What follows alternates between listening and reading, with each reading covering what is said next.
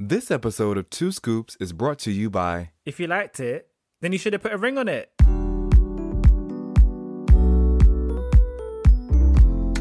Cam, Mr. B. is it recording? You know it. Let's give the people something new.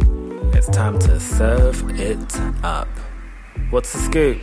Let's go. Serving it up, UK to the States. No tea, no shade, it's all grace. Nothing we can't discuss in this place. Black culture set the stage, please. Two scoops, baby. Yeah, two scoops. Serving it up for the culture. Welcome back to Two Scoops, your favorite podcast about black culture, queer culture, and all the goodies in between them. I am Cam. And I'm Mr. B. Hey. Hey, girl. How are you? I'm cool. It's Sunday. I got my gin and tonic. It's a lemon gin and elderflower pressé, to be more precise. Because, you know, I'm bougie with my shit. I love it. I'm also drinking gin. It's with a mint and watermelon cooler. It's actually really nice. Ooh, That's what I get. You know that feeling like after you drink like, I don't know, like a Sprite or something? Refreshing. It's very refreshing, darling. Before this, I was sipping on tequila with tonic because we ran out of juice. I usually sip on tequila and apple juice. But, you know, bitches got to improvise. Wait, so you went from dark... Is it a dark tequila? What kind of tequila? Always dark tequila, yeah. I only fuck with dark tequila. So you went from dark to light. Well, okay. Don't judge me, girl. There's no judgment here. Listen, it's a Sunday. Enjoy your drank, because I am. I just wish my mixer, my elderflower pressé, didn't go as flat as it went. So, like, it just went flat really fast. And I'm like, here I am trying to enjoy my bubbles, enjoy my moment. That's annoying. And they're gone. And I'm like, girl, what happened? But anyway, it's a lovely day. It's lovely to see you. Great to see you too. Everybody, we're recording remotely as we're still under lockdown here in the UK, but through the powers of Zoom, we can see each other's faces while we have this conversation. Yeah. Well, enough kiki. You know what time it is. It's time for us to get into the scoop of the week.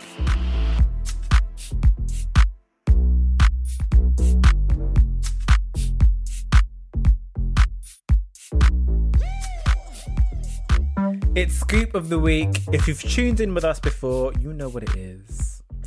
If you've just hopped on board, Scoop of the Week highlights some special treats that we want to pass on to you. So you already got to know bits about us as individuals, our upbringing, stuff we like to wear, all that jazz. But we really want to add in a huge factor that makes up both of our lives, and that is marriage. We want to bring the flavor of marriage into the mix. So Mr. B, come on, tell us what you got as your Scoop of the Week. So my Scoop of the Week is very personal. And I'm sure a lot of couples can relate to the Scoop of the Week, but it's just something I wanted to bring into the room. From day, me and my husband continue to communicate and check in with each other. And it's probably one of the strongest things we have that really gels our marriage. Mm-hmm. It's such an important foundation to us having a happy and successful marriage. Communicating on a regular basis when something rubs us up the wrong way or something doesn't feel good, or, you know, if there's moments where you look at your husband, you're like, oh my God, you know, I just want to kiss your face off. Verbalizing those moments. You know, there's so much power in checking in with each other. Yeah.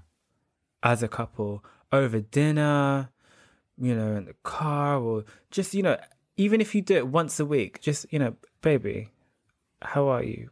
Where are you at this week? And a genuine one too, not the one that we kind of just all do. You okay? You all right? Just really getting into that, like, how are you? Exactly. It's interesting that during this lockdown time, I knew so many couples that have split or, you know, have been on the rocks. And it was a point where my husband and I looked at each other like, oh my gosh. And at least in my head and heart thought, is this inevitable that, you know, these seemingly amazing relationships are going to go down the drain because of this pandemic, and all of a sudden people are living on top of each other and constantly being with each other. And I think what definitely helped us is that communication. You know, there are rocks in it. Everything ain't perfect, but the checking in, Of course, nothing's perfect. Yeah. which is something I realized that maybe we didn't do as much as I had thought we did in the past, you know, pre-pandemic. That checking in is so important, that communication. And even though for me, sometimes I feel that, oh, you know, communication is key. It can be a cliche, but no, like really, Right. it's the T, because that's the first line of defense for me. Completely. And it's not always easy. Honestly, sometimes communicating with your partner, saying the shit that you need to say and should say, it's difficult. It's difficult, but it can offer opportunity to make you stronger as a team. You know, I often think about relationships and other people's marriage. I'm not interested in other people's business, but I'm interested in the psychology of marriage, and you know what makes a healthy and successful relationship.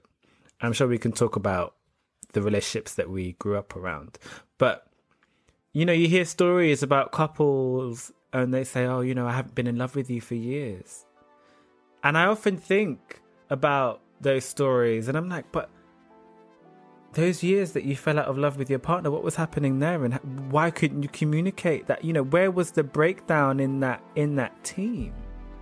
I always want me and my husband to be a team. So how can we keep collaborating, keeping that communication going? Prime example, you know, sometimes if I ain't had any in a few days, I'ma communicate that. Baby, I need some attention, and vice versa. You see, where are you at? Where are you at? Where's, you know, I don't know. I could go off on this, but that's my scoop of the week. So my scoop of the week comes from what I feel like I'm about to call a gay Bible of sorts. I mentioned this in episode 1. It's called The Queen's English by the author Chloe O. Davis. It's the LGBTQIA plus dictionary. And I've been perusing this book ever since I got it some weeks back. And I came across a word that we use quite frequently in our community. That word is heteronormativity. And along the lines with, you know, us talking about marriage and stuff, I felt this is definitely a good thing to just check in to actually see, what is this? What is this word that we use so much? And what is this notion, idea that we repel so much? So here's the definition according to the Queen's English. Heteronormativity, noun. A belief that people are given specific gendered roles within a societal binary, and that these roles, along with heterosexuality, are automatically assumed as the norm. There's a quote that she has with it. It reads, quote, "Even after the legal recognition, marriage equality continues to be a difficult fight. People have to understand that heteronormativity is not actually the norm. Love is love." End quote. I mean, I really could end it there, but Go in. But listen, ever since I was a child, I had my wedding planned out, everything. And it was all in the lens of a heterosexual marriage. Same. Like that was the only way. That's all we saw. And so it wasn't until that term came up and that whole idea that so many of us in the queer community have these heteronormative ideals that really just bleed into our everyday lives when it comes to ourselves, our interaction between us and lovers, you know, sexual interest, partners, spouses, whatever. And it's just really just seemed to consume our whole queer culture, which, you know, we really at its heart feel is so different to the status quo, to the norm. Yet somehow it is also this. It's also the the foundation or a part of the bones of the queer community. And I just go, gosh, how do we even step away from heteronormativity? Yeah. I think a lot of us trying to fit into that heteronormative space has to do with survival as well. And fitting in and being seen as normal. You know, oh, look, we can be normal too. We've got the dog and the white picket fence and the babies, which is gorgeous Right. and beautiful. And why shouldn't we want that? And why should we be excluded from that narrative? But it's not for every couple. I think the beauty of us queers is that we can make our own rules and define our own relationships and boundaries. And we can go into the whole monogamous and open relationship. There are plenty of same-sex couples which have a healthy and strong open relationship. Works for them. Why do we need to fit into some heteronormative rules that excluded us in the first place? Exactly. The difficulty comes in when other queer people, look down upon people who practice love and marriage outside of what we're all used to. I mean, I see it happen so much. And I don't really comment on about it to those people. I just let them speak their piece. But I'm just like, gosh, it's like, okay, we got to deal with it within our own community too. Like just the judgment with people who love in different ways. I find it sad and I find it frustrating that there are a lot of closed minds around topics like that. And not even just talking about open marriage and polygamy. Like there's so many other ways that we experience different marriage practices, different love languages, different love practices as well. That's unique to us. It's beautifully put. What I think, we were talking about the judgment that we receive from some of our queer siblings when it comes to how we love and us defining our own rules. I often think, and I don't mean this in a condescending or patronizing way, but I often think, what are you so afraid of?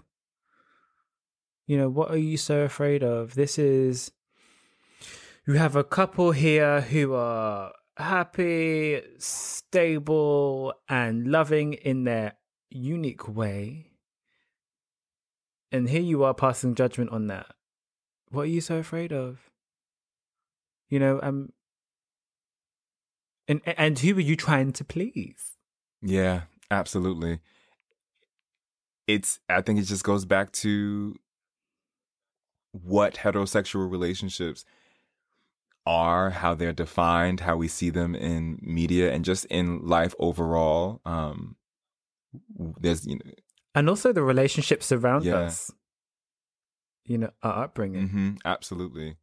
I think overall, I just say, let people love how they love. And, this is not me saying that if you only believe in monogamy, that you're wrong. This is also me. I'm gonna start that over.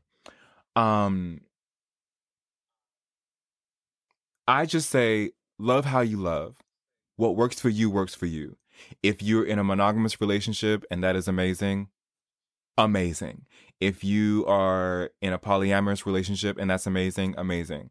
Like, what's important to me is that, do y'all love each other? Do you respect each other? And all the other good things that uphold relationships, I'm all for it. It ain't my business at the end of the day. It ain't your business at the end of the day. Just how we preach about, who we love isn't anybody else's business. The same for this. How we decide to love that person, those people, is no one else's business. And so I think for us to continue to really step away from this heteronormativity, which we really despise so much, or at least a lot of us despise so much, we can really continue to look deep within and just respect each other's ways and each other's views in our own community. And it's also okay to not want to be in a relationship That too. and, not want to settle down, you know? So for our toppings of this episode, we're going to dive in to what it is for us two to be married. No, not to each other. We got our own husbands. Cam, let's start from the beginning. Let's start from the very beginning. Because, of course, nothing is plain sailing. Nothing is perfect. I mean, perfect is boring. But we do have healthy and happy and stable marriages. Touch wood by the grace of God. Okay? Everything's a process. Everything needs work.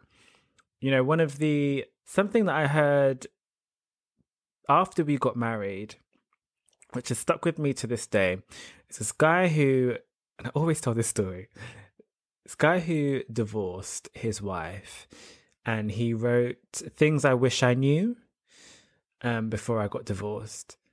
And the one that really stuck out to me was, every day I should have made that commitment and made that conscious decision to love my wife and to stay in love and to work on it. It just highlights that marriage is a constant thing you have to work on and mold and water and nourish. Absolutely. But let's start from the beginning. What were the relationships around you as a young gay black boy? So my family upbringing is complicated. It's deep. It's not for this episode, but there is one relationship that really sticks out in my head. And actually, this relationship formed who I am. And it's not the relationship between my mother and father. And it is actually the relationship of my two uncles, my gay uncles. Yes, I have gay uncles. And I'm so happy that I actually have had the privilege to have gay uncles. So I know my late Uncle Jim, he's now not with us on this earth. And his partner, my Uncle Ron, who is my godfather, who is still with us, they are like my second and third dads.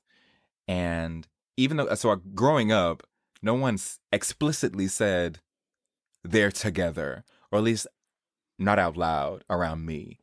But I just always saw them as Uncle Jim and Uncle Ron. That's it. And so I think when I got older into my teenage years, I realized, oh, this is a gay couple. And then I just moved on with my married life. But then I was able to be open with them about, my own sexuality, et cetera, et cetera. They exposed me to culture. They exposed me to travel. They exposed me to a lot of things that I have shared and will share with you all on this podcast. And I can actually probably say that they're an inspiration as to who I am as an artist as well. Wow. So that relationship between them two, my gay uncles, was one of the most stable relationships I witnessed as a child, as a teenager, and as a grown-ass man. Without putting you on the spot, if you had to pick something that they taught you about relationships and being in a healthy relationship and what that meant, what would it be? This wasn't something that they said out loud. It was something that was just them. They were it. And it was that unconditional love it just poured off of them. They are polar opposites. My Uncle Ron is very extroverted, a goofball. When he listens to this, he'll probably agree. He is out of this world. My Uncle Jim was such a gentle soul, so meek, so humble, and they just loved every bit of each other like that. I mean, they worked. It's gorgeous. It fit, and that just taught me, like, oh, this is what it is to fully love someone for who they are. And yeah, there are moments where like my Uncle Ron would do something silly. My Uncle Jim would give him the look. But like that was just a part of it. Mm-hmm. And they had been together for so long. I mean, ages. Especially in gay years. But yeah, they taught me what unconditional love really looked like as far as a romantic couple goes, because I hadn't seen it in any other type of relationship, at least with close family. You know, this is Yeah. excluding cousins and aunties and uncles and stuff like that. But when it came to my closest folk, they were the prototype for a relationship, and actually, they were the prototype for how I wanted my relationship to be and look like. I love that. See, I also have a gay uncle who, not knowingly, but taught me so much and really molded and really influenced the man that I am today. You know, my love for jazz music and food, and nice cologne. Yes, honey. Oh, wait, can I But, just talk about yeah, that go 1 on. second? Yeah, The cologne. yeah, So we have go this in. big bottle of Chanel Egoiste, and it is Yes. the bottle that my Uncle Jim used. I mean, it's huge and it still has cologne in it. And every time I dab it on, and it's a very special occasion type of cologne too. Every time I dab it on, I'm like, oh, I feel like you're around me. And so just with you bringing up scents and fragrances and how that's Mm-hmm. connected to your gay uncle, and that's the Yeah. same relationship I have with mine, even though he's still no Mm-hmm. longer with us. You know, we don't speak anymore, family stuff for another episode. But I still remember falling asleep on his lap and smelling his cologne. And the first Oh. time, yeah, and he was so fancy. I remember the first time he served us new potatoes. I know it sounds so silly, it's a silly memory, but I remember thinking, oh my God, these fancy potatoes. I used to be so excited to go to his house because we could have these bougie potatoes. But he taught me everything I knew about jazz music, Ella Fitzgerald and Billie Holiday. But the relationships around me and hearing you talk about your story and your gay uncles and what you learned from that. My granny and granddad,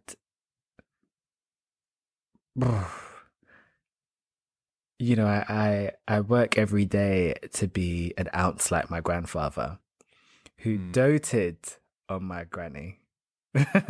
And my granddad was stay at home and look after the kids and did all the cooking and the housework, while my nan was the breadwinner. And just looking back on that relationship and how tender it was, my granddad was significantly older than my nan. But yeah, just the tenderness and the protection and the way they would irritate the hell out of each other, but still couldn't get enough of each other. You know, the rough with the smooth. The balance. Yeah. You know, so thinking about the relationships around me, I've definitely modeled myself on the way my grandparents loved each other and the way they were loyal to each other. And so honest with one another. Mm-hmm. That loyalty you speak of, I feel, I don't want to say it's an old school thing, but even when you just said that loyalty, I felt that was rooted in whatever they have, as older people. And I feel that same loyalty that my uncles had with each other. It feels different. Like when you talk about loyalty from people that are 2 generations above us versus now, what loyalty is now. And I know this may not be a popular opinion. Everyone may not agree. You know, shit happens. Everyone's relationship is different. But we made our vows. And when I made my vows, I meant every motherfucking word. Every word. So loyalty ties into that. You know, you've vowed to spend the rest of your life with someone through sickness and in health, when times are good and when times aren't so good. You know, the rough with the smooth.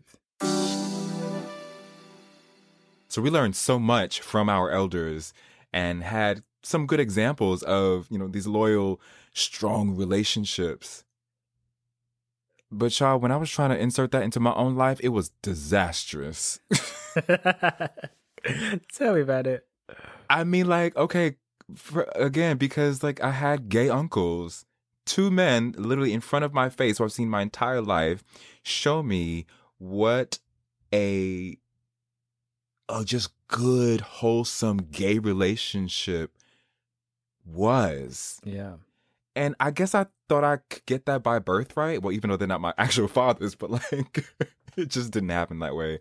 And so, you know, in past the teenage years and into my 20s, getting out of college and just really, of course, dating and stuff, I wanted to be on a fast track to marriage. Like, I was that much of a romantic. Like, I was already searching for my husband. I had the wedding planned out, everything. And so I don't actually think I gave myself time to date for the sake of it instead of date to find your man. And I don't know. Still to this day, I don't know. I mean, obviously it was necessary because it got me to where I am now. But sometimes I think like, did I have enough fun back then? Because I was just steady looking for my husband. But that's just what it was. It was the man that I dated needed to be worthy enough to marry. And how old were you when you got married? So I was 27. Did I do the math right? We got married in 2015. Yep, 27. It's a fairly young. And, well, according to a lot of people, fairly young. I guess if we talk about, you know, in the gay world, absolutely. Yeah. And especially the way everything happened as well was very relatively fast, according to the heteronormative ways of life. Exactly. Here we go again. So if we talk about heteronormativity, you know, the man's always expected to propose first. And I guess that goes straight out the window with same-sex couples. So who proposed first? So my husband proposed. So yeah, it was 27 when I ran into the man of my dreams. And I thought, after many, many, many, many failed relationships, thought that marriage was completely out of the window. I thought I was going to be an old spinster. No, you didn't. Well, all right, maybe not. But like, I just thought, okay, well, clearly I'm not meant to actually be in a relationship in my 20s. Maybe something meaningful is going to come in my late 30s, early 40s. I like completely resigned myself to that until my husband came along and completely made me go, wait, what? This isn't according to my new fantasy. Like, my new fantasy was I was going to just put all that searching for a man to the side. And then he came along. And so when we started dating, we realized, oh, there's a huge age gap. So our age gap is 20 years. And immediately I thought, oh no. And I thought, oh no, not because I was against dating older, because I dated older most of my dating life. Mm-hmm. Everyone except my first boyfriend was older than me. The oh no came with what are other people gonna think? Yeah. Because this was the biggest age gap I had experienced. And I just thought, oh gosh. But when we started getting to know each other, we realized that that age gap actually was a bit more decreased. My husband, I love you when you listen to this. My husband is definitely, first of all, he looks younger than what he is.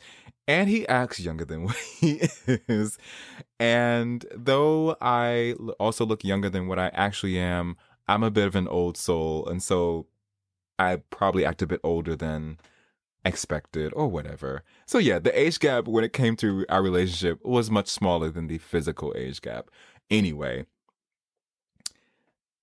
I put so much pressure on it because I was thinking about what other people would think about the age gap, and then the rate of speed at which we fell in love was literally at first sight at the door, to us being engaged was fast. Mm-hmm. It wasn't what I was used to. It wasn't what I thought happened when it came to true love and true marriage. You know, it was within the year that we got married. And when did you know that, okay, this is the man I want to spend the rest of my life with? Our first date. It was our very first date. I mean, we spent 6 hours together. And, you know, you worry about, oh, what am I going to talk to this man about? Mm-hmm.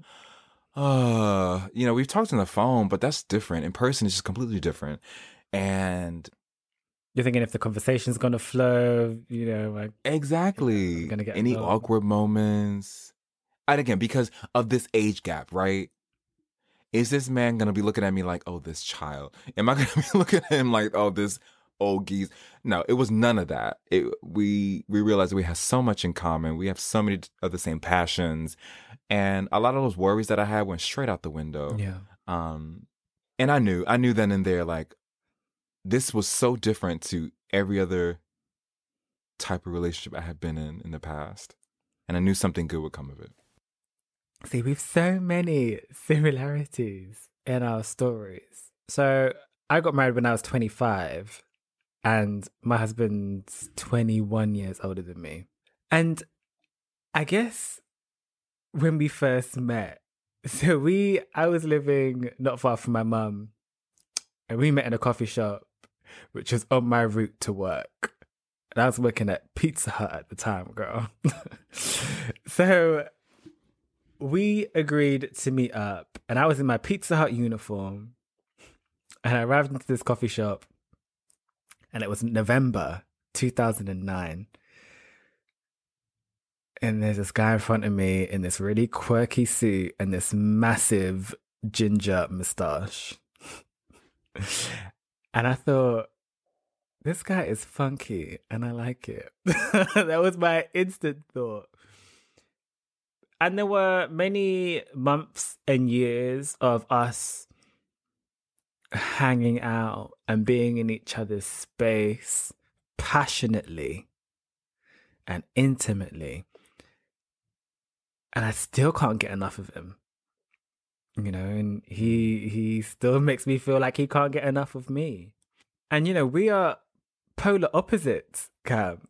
How so? He's a white 51-year-old from this small town in Yorkshire, also from humble beginnings, but totally different, you know, complete different upbringing, raised by both parents. You know, he's had privileges that I haven't had. He's motivated and moved by other things that I'm moved and motivated by. And I guess that was something that always kept things interesting for us. You know, we're constantly learning from each other. And there are so many complexities being in an interracial relationship. Mm-hmm. You know, and we're both very different in nature. You know, he's a morning person. I'm definitely not a morning person. He's very much into politics. I wasn't that motivated by politics before we met. Mm-hmm. I love music. Music moves me. You know, before we met, he wouldn't have had music on in the house nonstop, 24/7. Oh, yeah.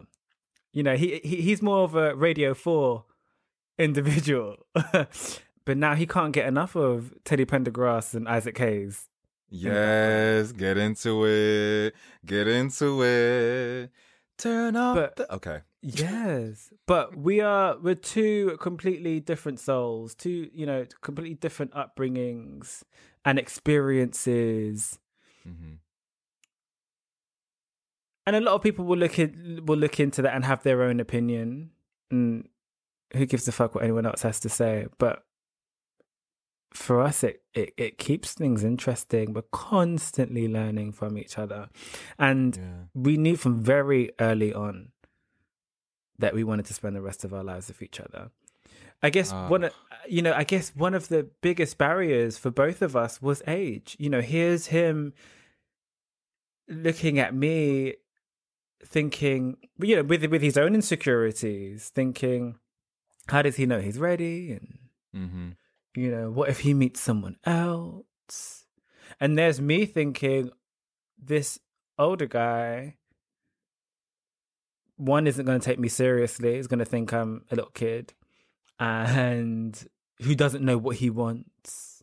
Yeah. But I've always known, like you, Cam, I've always been a helpless romantic, always. And I navigated the dating scene in exactly the same way. Yes, I got married young, but I've had experiences. Okay? Exactly. And I always went into dates and meeting people, oh my God, so strong. So strong. I always had marriage on the brain. Or, no, not even marriage on the brain. I always had settling down on the brain. Yeah. 100%. Every time I met a guy or went on a date, I couldn't help myself but think about, okay, is this a potential? Right. Where are we going to be in 10 years' time? Yep. So can I bring this person home to my mama, to my papa, to my family, to my friends, to my Judies? All of that. Yes. And for a lot of people, that's too much. Yeah. Okay. So since we're both with older guys, who proposed first? My husband proposed first. In the summer of 2014. No, winter 2014. Wait, what month? January. We were in Scotland. Oh, okay. And we go to Scotland every year and just take stock in the middle of nowhere and just read and go for walks. And this was one of the days where I said, I'm not going to go out. I'm not going to go for a walk. So I just stayed in and just read my book. And we usually stay with about four or five other couples. And it got to the evening and hubby was like, oh, babe, do you want to come out? Should we go for a walk? I was just like, you know what? Okay, fine. Yeah. And it started to snow. And we started walking and he was dead silent. And thinking back, he's always got something to say, but he was very reflective on that walk. And I think we may have walked arm in arm. And then we walked back when the snow got heavier, and outside of our cabin was a bench with 2 lit up reindeers on either side. And he said, oh, just take a seat on the bench. I'm going to take a picture. And then I sat down on the bench and he went on his knee and took out a ring. It all happened so fast. And he said, would you spend the rest of your life with me? Will you marry me? And instantly, I said yes. We met in 2009. Couldn't get enough of each other. I was spending Christmas with his families. We're taking it in turns from 2012. We knew what it was.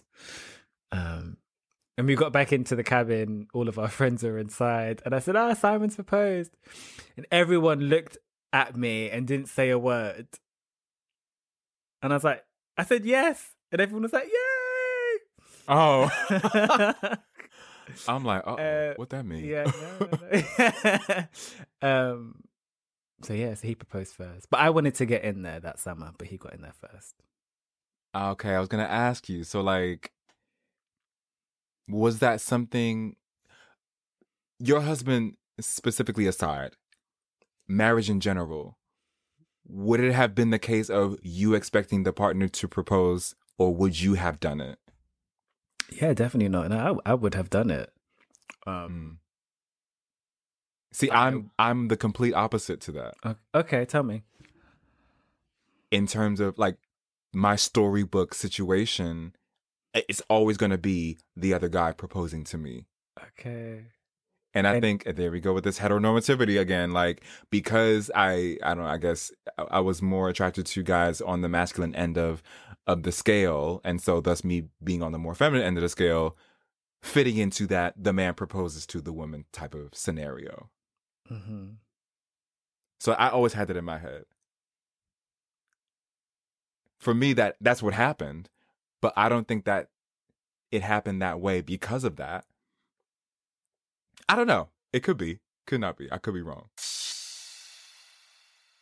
So when did your husband propose? He proposed 4 to 5 months into us dating. He knew. Yeah. But like, okay, those of you who have listened to previous episodes, we talked about our coming out stories. And so I had my ideas of how my coming out story to my dad would be, and it went completely opposite of that. So the proposal goes along the same lines of me having this idea of what my proposal would be like, and it wasn't. But I love how this happened. It was such a casual moment. There was no ring. There was no down on one knee. It was us together in the place where we still live, eating dinner, and we were talking about marriage in general. And at this point, you know, I was going to go back home to the United States to just, you know, continue to be on the hustle and get another job, hopefully, whatever. My initial intention wasn't to stay in the United Kingdom, but we had formed such a bond, such a love for each other, that we both wanted to still be in each other's lives. And, you know, once we got through the very quick conversation of, do we believe in marriage in the first place, which was both yes, he asked me, would I want to marry him and would I want to spend the rest of my life with him? And it took me a moment. I was like, oh, wait, this is a proposal. Oh, shit. Oh. And I said yes. And then we continued eating and watching TV. It was so casual. And I love it. It's just because it's so unique. So we're both engaged. And now the date is just counting down to getting married. And I think this was probably the most difficult time because I was in my head, and you probably relate with this, about other people's thoughts. So like, there was the point of, you know, we both love each other so much that, you know, we want to be with each other. We're engaged and we're just going to move forward. But then, of course, everybody has opinions, and definitely more so than my husband. I'm growing out of this constant need for approval from others. Yeah. And it just proved to be so difficult. One, I'm ending up leaving the United States to be with someone who a majority of my people have not met, have not interacted with, don't know from a can of paint, because this all happened so fast, in heavy air quotes. Then there were the people who kind of disapproved because it happened so fast, and that the people who were stuck in the whole thing of, you need to know this person for this amount of months or years before you even think about marriage. So there was that camp who I was like, I don't believe that. Like, this is how I felt. So it was hard. You went with your heart. And then you have the age gap thing. Exactly. I went completely with my heart. Completely with my heart. But it just proved to be a little bit of a difficult time. Not in our engagement, not between us two, but just with myself. Thinking, oh gosh, was this a mistake? Because so many people, let me clean that up. Not so many people, because there were a lot of people. Most of my people were so supportive of me. But even the small amount of people who had something to say, it really ate at me. Mm-hmm. Because for so long, I was so, upholding this very heteronormative way of life, having the man, being in a relationship along with every other successful thing I could add to my own personal roster. I wanted people to look at me and go, yes, you've done it. He got the man. You've done it. And the fact that there were people who were like, oh, but it destroyed me. But luckily my husband He is the epitome of IDGAF. Yes. Fuck them hoes. And I think it has a lot to do with his age as well, and being in a position of, I am who I am. If you don't like it, you could leave it. And I'm so glad that he had that stability within himself, because it really helped. It helped me. It helped bring myself out of the pits of, there are people who don't like what this looks like, and so this must be bad. No, it's the love that counts. Oh, completely. It's always the love that counts. Mm-hmm. It's always the love that counts. My hubby's the same. He doesn't give a fuck about what anyone thinks or anyone has to say. You know, he's just genuinely motivated and interested in who you are as a person, you know, and what are you doing to contribute. So I was so insecure about what other people thought. You know, we'd be out for dinner, we'd be in a restaurant, or he'd show his affection, and I'd be so in my head about showing my gayness in public, showing my affection for this man who's older than me, who's white, in public. I'm being totally candid and honest about where my insecurities lay at the time, because I was so concerned about what people thought about us. And so, you know, and constantly looking externally for people's approval and for people to really understand and get our love. You know, really, I was so keen for people to understand our essence. I was so keen to really show the love that we had for each other, whatever that means. And it took me a long time to get out of my head. One thing I'm thankful for is, you know, we really took our time. And, you know, I went in balls deep with all the expectations, asking him, you know, what is this? What does this mean? What are we? And from early on, and we had it written everywhere on our wedding day: easy, happy, sexy, lazy. And the 4 words that define us. Ask any one of our friends, you know, our marriage, our relationship at the time, I love before that. we got married. It's easy. It's very easy to be with each other and around each other. It's happy. It's lazy. Those times where you just want to snuggle and chill. And it's sexy, you know? And we spent maybe 5-6 years kind of resting in that space with each other. And also in between that, you know, there are periods of us dating other people briefly and having to go through that. But we always fell back into each other's arms.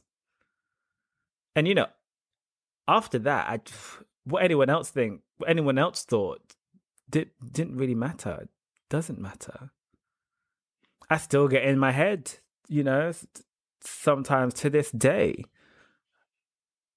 about other people's perceptions and what they may think.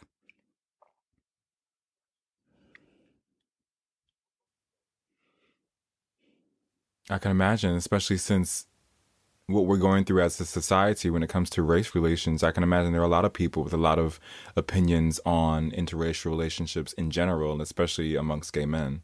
If my other half, if his values didn't align with mine, we would never have got married. We would never have shared what we share to this day, period. Mm-hmm. He's always taken the time to educate himself and understand my culture and where I come from. You know, during the Black Lives Matter last year, I think it was probably the first time that he saw the physical effect that these things can have on us as Black people. I think what a lot of white people learned last year was they have a lot of work to do. You know, they need to start having those conversations with the difficult family members, shifting things up in the workplace, having the conversations when we aren't in the room. And I guess if I didn't see him doing that work, then I honestly feel there would have been an issue. We would have had a lot to talk about. But he's doing what he needs to do. And I'm glad he is. And it just proves that at his core and at your core, there's alignment. Yeah. Despite what you look like on the outside, despite your upbringing, that, you know, him as a person has the wherewithal to know, love, respect, uplift who you are completely, even though there are bits of it, of himself, that are polar opposite from that. Totally. And, you know, Cam, there are times where I just want to, you know, there are times where this shit hurts. You know, the stuff that we have to deal with as Black people, you know, seeing other Black folk killed in front of our eyes, forgotten about. There are times where that shit really fucking hurts. It hurts every time. But I guess what I'm saying is, you know, he will never fully understand what that pain feels like. And he acknowledges that. And, you know, during those times where I am experiencing that, he takes the time. He takes the time to try and understand, and he's patient. But yeah, like everything needs work. It's just, you know, a part of our dynamic. I only hope that it gets better from here in terms of how you personally feel in this state that we are as society as it pertains to your marriage. I can't imagine the balancing act that you're going through. I don't know what it is to be in an interracial relationship. I've only dated white men maybe twice in my whole experience, and neither of those were good. So I don't know what it feels like. But my uncles, one's white, one's Black. And so I know it works. Yeah. And these are men who grew up in times where things were a bit more segregated than they are now. And so I understand where some trepidation or insecurity may come from because of others' views. But as long as you two go back to love, like, that's really all that matters. Like, oh, 100%. And, you know, you mentioned this balancing act, and it's this acknowledgement of who we both are as individuals, you know, and a respect that we have for each other. And the way I see it, I fall in love with who I fall in love with. I wouldn't change anything for the world.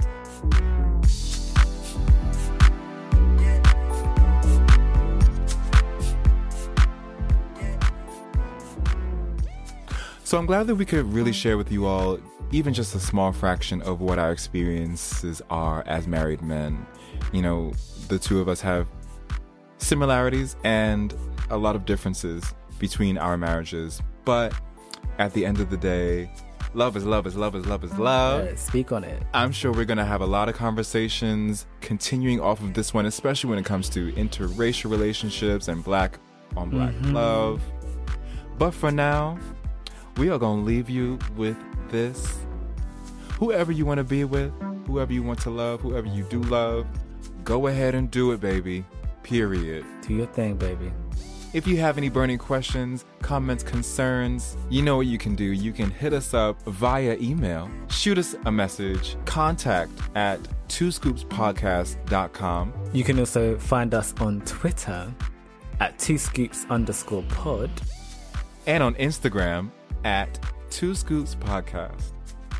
And as usual, don't forget to subscribe, follow, share, all that good stuff.